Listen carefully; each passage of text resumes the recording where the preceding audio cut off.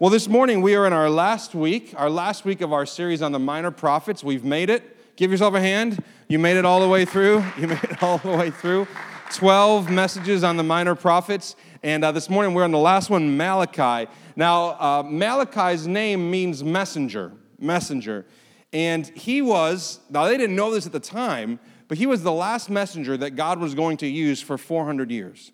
After Malachi chapter 4, God doesn't speak again to his people for 400 years. And the next time that God sends a messenger to his people, it's an angel named Gabriel who shows up in a temple to talk to a priest named Zechariah to say, you're going to have a son, and his name is going to be John the Baptist. And then the same angel Gabriel shows up not long after to a young woman named Mary to say, you've been chosen to bring into this earth the very Son of God.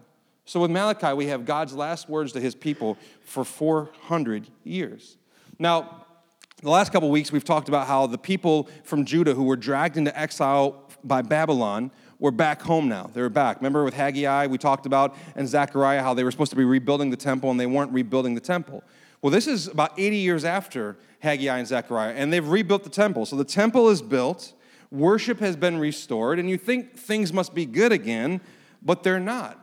And what we learn in Malachi is that the Jewish people's time in exile hadn't changed their hearts. They had been dragged off into exile. They had been brought back by God, but nothing actually had changed in their hearts. And what we learn in Malachi, here's sort of a list of things that we learn about the Jewish people. They were skeptical of God's love. They were careless in their worship. They were indifferent to the truth and disobedient to the covenant. They were faithless in their marriages. They were divorcing.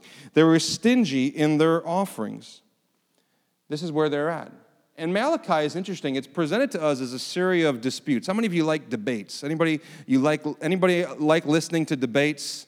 Maybe the Democratic debates that have been on TV recently, maybe the ones that are coming up next year, God help us. But the debates, right? Anybody like debating? You would say, I like being in a good argument. Anyone? Yeah, so some people really enjoy that. If you enjoy that, you're going to really like Malachi. And if you don't enjoy it, sorry, you're here this morning. You're gonna hear it anyway.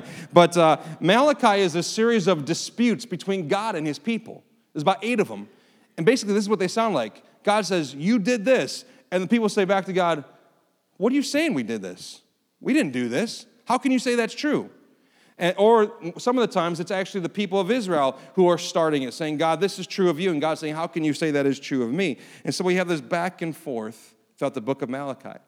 And we're going to look this morning just at the first 2 disputes. And what we're going to see in the first 2 disputes is that God is revealing to his people that in their hearts there is a cause and an effect.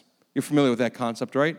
Cause and effect. If you're a parent, it feels like most of your conversations with your children are explaining causes and effects, right? If you touch that stove, that's the cause, hot stove, what's going to happen? What's the effect? You're going to burn your hand, right? If you don't eat your vegetables, you're not going to be healthy. If you don't brush your teeth, you're going to have a disgusting mouth, right? So and even as we get older, we understand cause and effects. If we don't exercise and we don't eat well, then we get unhealthy, right? If we don't work hard, if we don't have integrity at our job, then things probably aren't going to go very well there for us. Cause and effect. And even when we parent our girls, like one of the things, we have 3 little girls, 11, 8, and 5. One of the things we try to do is that when they've done something that they're going to get punished for, we try to call it a consequence. That's a term we try to use because we want them to understand that this is a consequence of your actions, cause and effect. So yesterday, I know none of you can imagine our 5-year-old Maddie being anything but sweet and lovely and smiley, but she's got another side to her, just like all kids do. And yesterday, she had a consequence. Because of how she handled herself in the morning, she couldn't use the iPad for the day. That's a pretty bad consequence for a little kid like Maddie. But we're teaching her, when there's a cause, your behavior, there's an effect, a result. And so that's what we're going to see this morning, a cause and effect. Let's look at the very beginning of this book, Malachi chapter 1, verses 1. We're going to read first verses 1 through 5. I'm reading to you from the ESV, and it says this. It says, the oracle of the word of the Lord. The word oracle there can also mean a burden. This is a burden on the heart of God to share with his people. The oracle of the word of the Lord to Israel by Malachi. I have loved you, says the Lord. That's his first thing. Think about this. To rebellious, sinful, unfaithful people, the first thing God says to them is, I have loved you. Here's the dispute. They say back to him, but you say, how have you loved us? So God's saying, I've loved you, and they're saying, prove it to us. How have you loved us? And now God speaks again. Is not Esau Jacob's brother? If you're not familiar with that story, we're going to talk about it in a minute. Is not Esau Jacob's brother, declares the Lord? Yet I have loved Jacob, but Esau I have hated. I have laid waste his hill country and left his heritage to the jackals of the desert. If Edom is the descendants of Esau, if Edom says, we are shattered, but we will rebuild the ruins, the Lord of hosts says, they may build, but I will tear down. And they will be called the wicked country, and the people with whom the Lord is angry forever. Your own eyes see this, and you shall say, great is the Lord beyond the border of Israel. So what's the cause in this story, or in this first chapter? The cause is simply a forgetful heart. They have a forgetful heart. God's first message is, I love you. And Israel's reply is, how? How have you loved us? It's just like, what have you done for me recently, right? What have you done for me lately? And this is what Israel's saying is, you're saying you love us, but life's not great, and Jerusalem's not what it used to be, and we're still under the reign of Persia, and this, that, and the other. And they're saying, they're questioning God's love based on what they can see with their own eyes. And when we forget God's love for us, here's what we do. When we forget God's love, listen, we define his goodness based on one of two things, our power of observation or our powers of interpretation.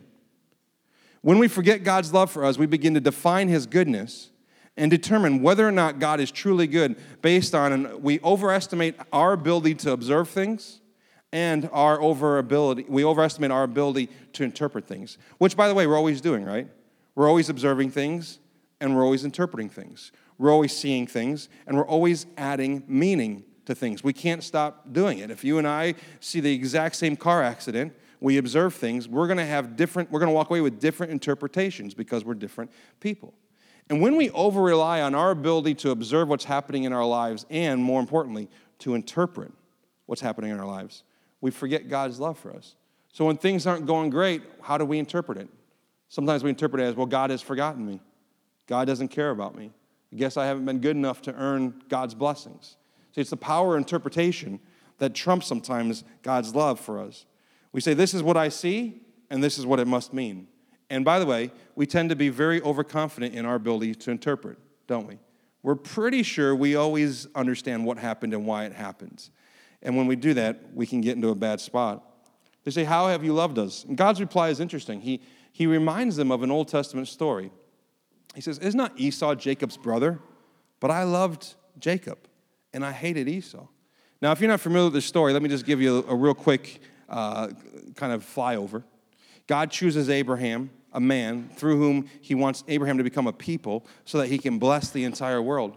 And so it becomes really important that Abraham has sons and that his sons have sons because the inheritance needs to pass, the promise needs to pass from father to son, so that the promise can continue. And Abraham has a hard time having a son, and he goes his own way, ends up having an illegitimate son named Ishmael. And then eventually he has a son, his name is Isaac. And Isaac is the son of promise, and he carries the covenant. And then Isaac has two sons, and they're twins. And this is where we meet Esau and Jacob. And whereas Ishmael was not a legitimate son of the promise and Isaac was, Esau and Jacob are both legitimate. They're twins. Either one of them could have been the son of promise. And in this culture where primogeniture was the way they did things, that simply means the oldest son got the lion's share of the inheritance. So if you're the oldest, how many are your oldest children in your house? Oldest children. So you would get 2/3 of everything, especially the guys. You would get 2/3 of everything, right?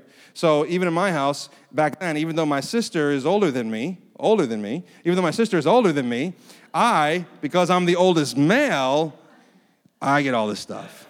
So I just want to enjoy this moment for a second. This is good. No, this is the way the culture was then. And so Esau is born just moments before Jacob. So according to culture, according to law, not law, but culture, Esau should have been the son of the promise. He should have, and we don't have time to go into the whole story because Jacob is a deceiver and he ends up stealing the blessing from Esau. But ultimately what we learn is that when we study the scriptures is that God, for whatever reason, he chose Jacob while they were still in the womb. Before Esau or Jacob was born, he chose Jacob. Now, what can you do to earn something while you're still in the womb? Was Jacob, in there doing wonderful things? Was he smart? Was he impressive? No, you don't know anything. He didn't know anything. And this all points to the fact that God is saying to Israel, you are descendants of Jacob. They're the descendants of Esau. And Edom, no matter what they do, I will stand against them. And because you're the sons of Jacob, no matter what you do, I will stand for you. And by the way, you didn't do anything to deserve this. How can you say, I don't love you when I chose you? And I sovereignly chose you. What we see here is he's saying to them, listen to this. This is the way one of the commentaries said it. My love for you is an electing love. I've elected you in electing love because I chose you for myself above your brother Esau, even though Esau was older and even though Jacob was a deceiver. My love for you is unconditional love because I chose you before you had done anything good or evil.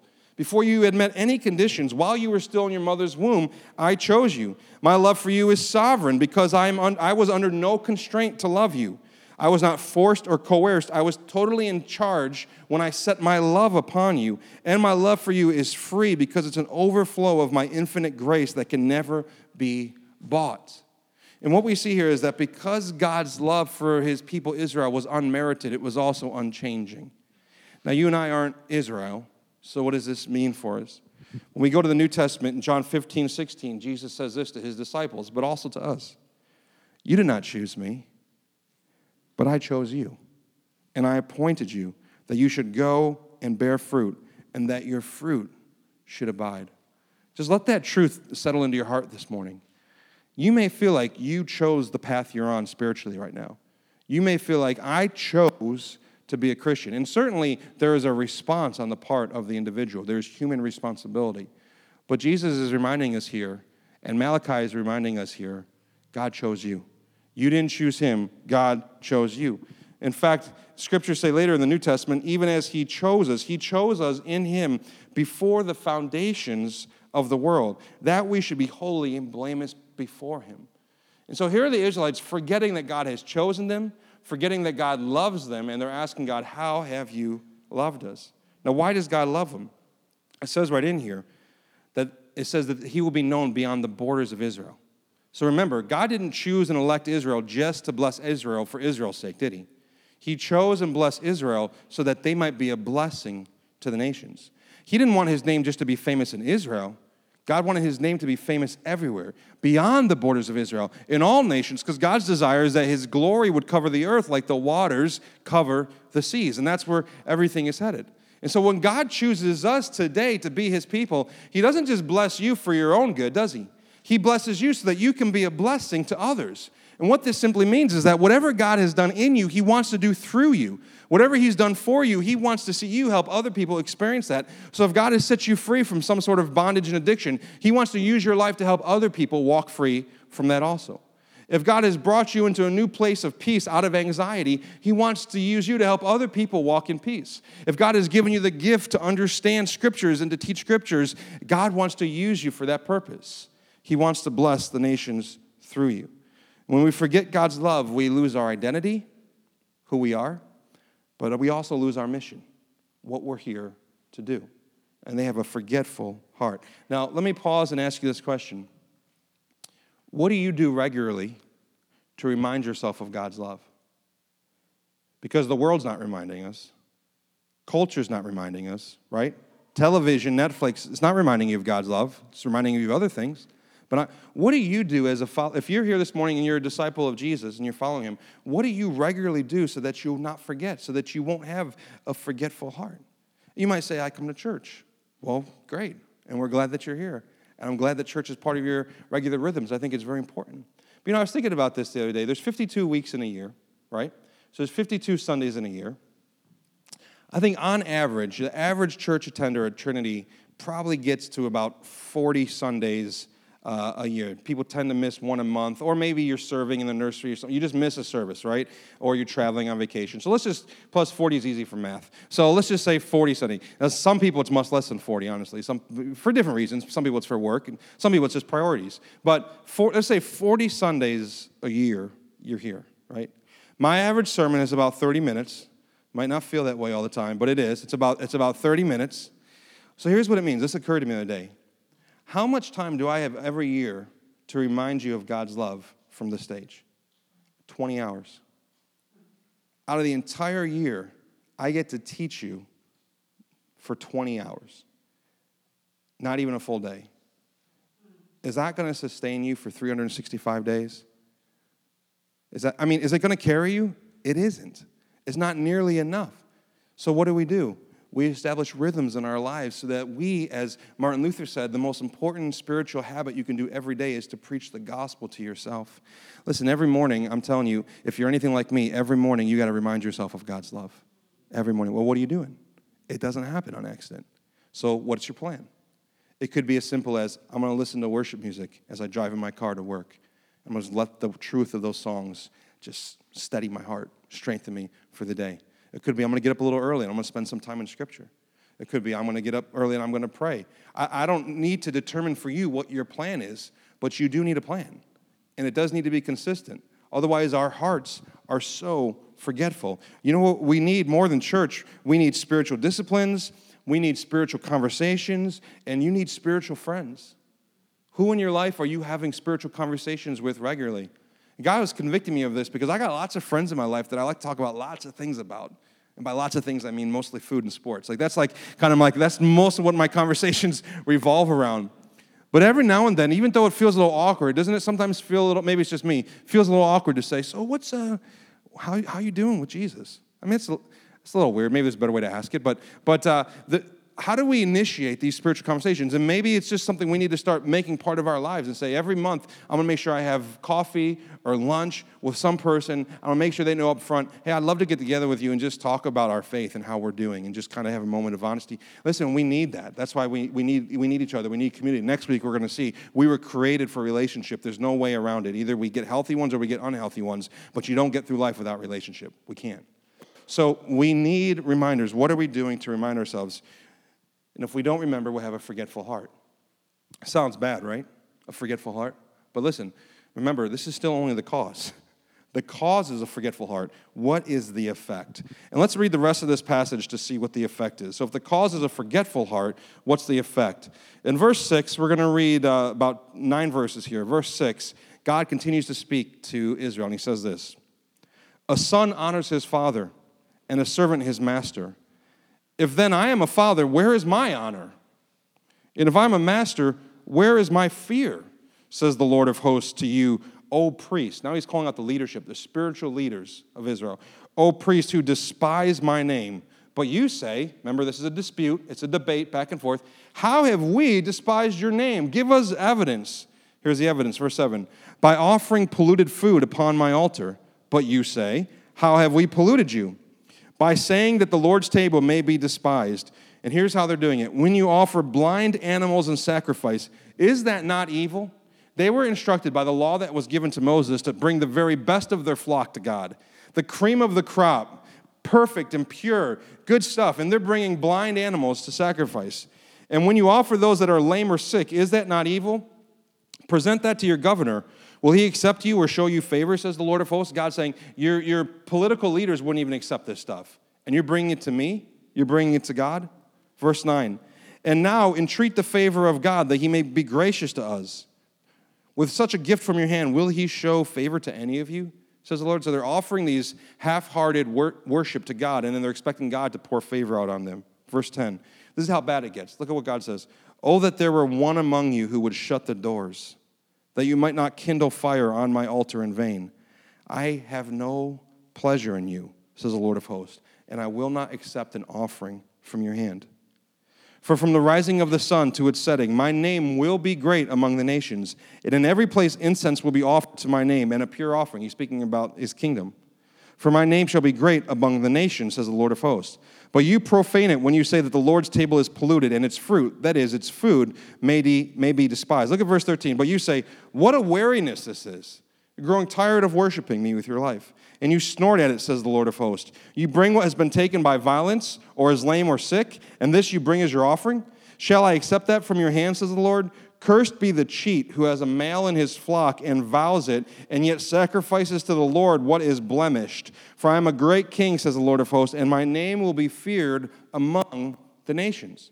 And here's what's happening. The Israelites, they have good flock. It says they have a male, which is what was required for the sacrifice, that's unblemished, that they vowed and promised and said, God, I will give this to you. But instead, when the rubber hits the road, what are they actually bringing to him? The blind, the lame, the stuff that nobody wants, the stuff that's not as useful. So what we have here is the cause is a forgetful heart, but the effect is a weary heart. Their hearts have grown weary in worshiping God. There's no honor, there's no fear. They despise his name, they pollute his altar, and they despise the table. Now, what does this mean to you and I? Because we don't enter physical temples anymore. We don't make actual sacrifices. What does this have to do with us? In Romans chapter 12, verse 1, Paul gives us this helpful insight. He says, I appeal to you, therefore, brothers, by the mercies of God, listen to this phrase, he says, to present your bodies as a living sacrifice, holy and acceptable to God, which is your spiritual worship. And here's what Paul is saying. The sacrificial system, it's done. We don't use it, right? We don't use it. You're never going to hear a ministry window on Sunday mornings about the sacrificial system. Here's where you drop your doves off, and here's where you bring your goats, right? We don't do that today here in our church, do we? So what do we do? Do we still make sacrifices? Yes, we do. What's a sacrifice? It's us. We're a live sacrifice. I've heard preachers say the problem with living sacrifices is what? They crawl off the altar. they go their own way. We're the living sacrifice. And Paul says, present yourself holy and acceptable, just like they used to determine what makes a holy and acceptable sacrifice to God. Present your sacrifice to God. This is your form of worship. This is worship. Sometimes we think, well, singing is worship. Yes, singing is a sliver of worship. But presenting your life to God, sacrifice, say, I'm here for your purposes and for your plans to be used by you. I surrender my desires, my wills, and I lay down my life for you. That is our worship to God, to be the living sacrifice. And what's happening in the days of Malachi is they're bringing God essentially their leftovers, and they're not giving him the best. I don't know how you feel about leftovers. In our home, we're very divided. I love leftovers. Anybody else with me? Love leftovers. And the reason I love leftovers, I think, is because I grew up in a home where my mom would make like a big pot of like Korean chicken on Monday. And then she would put it in the fridge. And then for the rest of the week, we just would kind of like go to it and just get it as we needed. So I kind of was used to leftovers. It didn't bother me. And I just felt like if it's in the fridge, it's good forever. Like, I mean, there's no problem with this. Now, Erin, my wife, grew up in a family with 10 siblings. And when you grow up with 11 kids and, of course, your parents, no one even knows the word leftovers because it's not about leftovers. It's about surviving. And so she grew up in a home where there was never leftovers. Everything was fully consumed and then some. And so when we got married and I was like, hey, let's just throw that in the fridge. I'll eat it later this week. She's kind of like, you can eat it, but I'm never going to eat that. I'm never touching that. She's like, I think maybe within 24 hours, she might go back in some cases and have it. But once that 24 hours pass, she's not touching it. She will not have it. We have some disagreements in our house over leftovers. I don't mind them. She doesn't like them. God is saying here to the people, I don't want your leftovers. I don't want your leftovers. Don't bring me your second best. And what areas of our lives are we supposed to worship God? We often talk about the 3 T's, right? Time, talent, treasure. Time, how do we use our time to worship God? And this just doesn't mean how do you serve inside the walls of Trinity, but even in your workplace, in your neighborhoods, how do you use your time so that your life is a sacrifice to God? Time, talent. What gifts do you have? We need all the gifts that this body has. If you got a gift and we don't know about it, we need to know about it. And God has put you here in this church for a specific reason and given you a specific gift. And the body needs your gift. I genuinely believe that because God is sovereign. He brought you here. You have a gift. Let's learn about your gifts and let's figure out how can we bring those to God. And then our treasure, of course, which is our resources and our finances. And how do we worship God in those areas and not give God, hey, God, I'm going to live my life, and then if there's a little bit left over of my time, talent, and treasure, this is yours. And this is what the people were doing. And Malachi says, no, you're doing this because you've forgotten that I love you. You've forgotten that I chose you. The cause is a forgetful heart, but the effect is a weary heart. And we expect God to respond to our leftovers, but he won't. Now, let me say this. This is more than just giving leftovers, because implicit in this is something else. They were giving their best to someone or something else. So it wasn't that they only had lame animals and blind animals. They had healthy, strong animals, but they were saving it for someone or something else. And this gives us a little insight into our own hearts. When we don't give God our worship, it doesn't mean that we stop worshiping altogether. It means that we're worshiping something else instead of him. G.K. Chesterton says it this way. He says, when we cease to worship God, we do not worship nothing, we worship anything. When we cease to worship God, we do not worship nothing, we worship anything. And so if we have weary hearts towards worshiping God, what it means is that our hearts are not so weary towards something else. There's something else that we love, that we adore, that we treasure, that we're giving our best to, and we're giving God our leftovers. And God here is confronting him on it. And did you notice how bad it got? He said, I wish you guys would just shut up shop. Just stop with the offerings. Would just one of you have the backbone to say, we're not going to play games anymore, and just stop it? He says, I take no pleasure in you. And the rest of the book goes on and on like this. It's a real, really lifts your spirits to read Malachi. It just keeps going. It's worse. The men are leaving their wives for no reason. They're just divorcing them to chase after foreign wives, and God calls them out on it. They're stingy with their resources. This is the famous passage where God says, will you rob me? Will you rob me? They're unfaithful to the covenant. And then it keeps escalating and getting worse. And then right as it escalates, it kind of culminates in Malachi chapter 3, verse 14, where the people of Israel say, it's a waste of our time to serve God. It's in vain that we serve him, because he's not doing anything for us. And basically they say this, what is the profit of keeping his rules? What's in it for me? As soon as you say, what's in it for me, then you know you've not really been serving God at all. You've been serving yourself all along. And God has been a means to an end. You've served him because you thought you'd get something out of it. And now that life's not so great, and you're not sure what's happening, and you can't see what God is doing, all of a sudden you go, I don't need this. This hasn't worked out for me the way I thought it was. Because you've forgotten. You've forgotten. You're Jacob. God chose you. He chose you. Because you're impressive, because you're good? No. He chose you before the foundations of the world. Before you could do one thing right. Before you could impress him. Before you could prove yourself. God chose you, and he loves you, and he saved you. And when we forget that, then our hearts grow weary. And when the people say in Malachi 3, it's a waste of our time to serve God, God responds differently than ever before. Instead of having a dispute with him, God tells a story. And the story he tells in the end of Malachi chapter 3 is he tells a story about a remnant of people who are faithful to him. He says, there's a people who love me, who are faithful to me. And in the story, they come across this book. It's called the Book of Remembrance. And they open it up, and they begin to read, and they begin to remember who God is and what he's done. Let's read this in verse 16 as we close. Here's the story. Then those who feared the Lord spoke with one another. The Lord paid attention and heard them, and a book of remembrance was written before him of those who feared the Lord and esteemed his name. Verse 17, they shall be mine, says the Lord of hosts, in the day when I make up my treasured possession, and I will spare them as a man spares his son who serves him. Then once more you will see the distinction between the righteous and the wicked, between the one who serves God and the one who does not serve him. And what God is saying here is at the end of time, it's going to be clear. Those who are righteous, those who are unrighteous, those who belong to me, those who do not belong to me. And those who belong to me will be my treasured possession. Why? Because I chose them. Because I chose them. And what did God do to make you and me his most treasured possession? Did you notice he said, I will spare them as a man spares his son who serves him. Here's what God says. Someday, those who belong to me, I'm going to see them and I'm going to treat them as if they were perfect children, as if they were the obedient son that they should have been, and not, as we read in Malachi 1:6, the son who didn't honor his father. How can God say that? How can he say that one day he's going to look at you and me as if we're the child that kept all the rules, that was perfect? How can he do that? And the only way that he could do that is simply by treating the truly obedient son like us. Jesus was the perfect obedient son, the only obedient son. And God treated Jesus on the cross, the Father treated Jesus on the cross like you and me. Like he became our sin. And he took the punishment for our sin. And our shame came upon him. And because of that moment, this is what it means.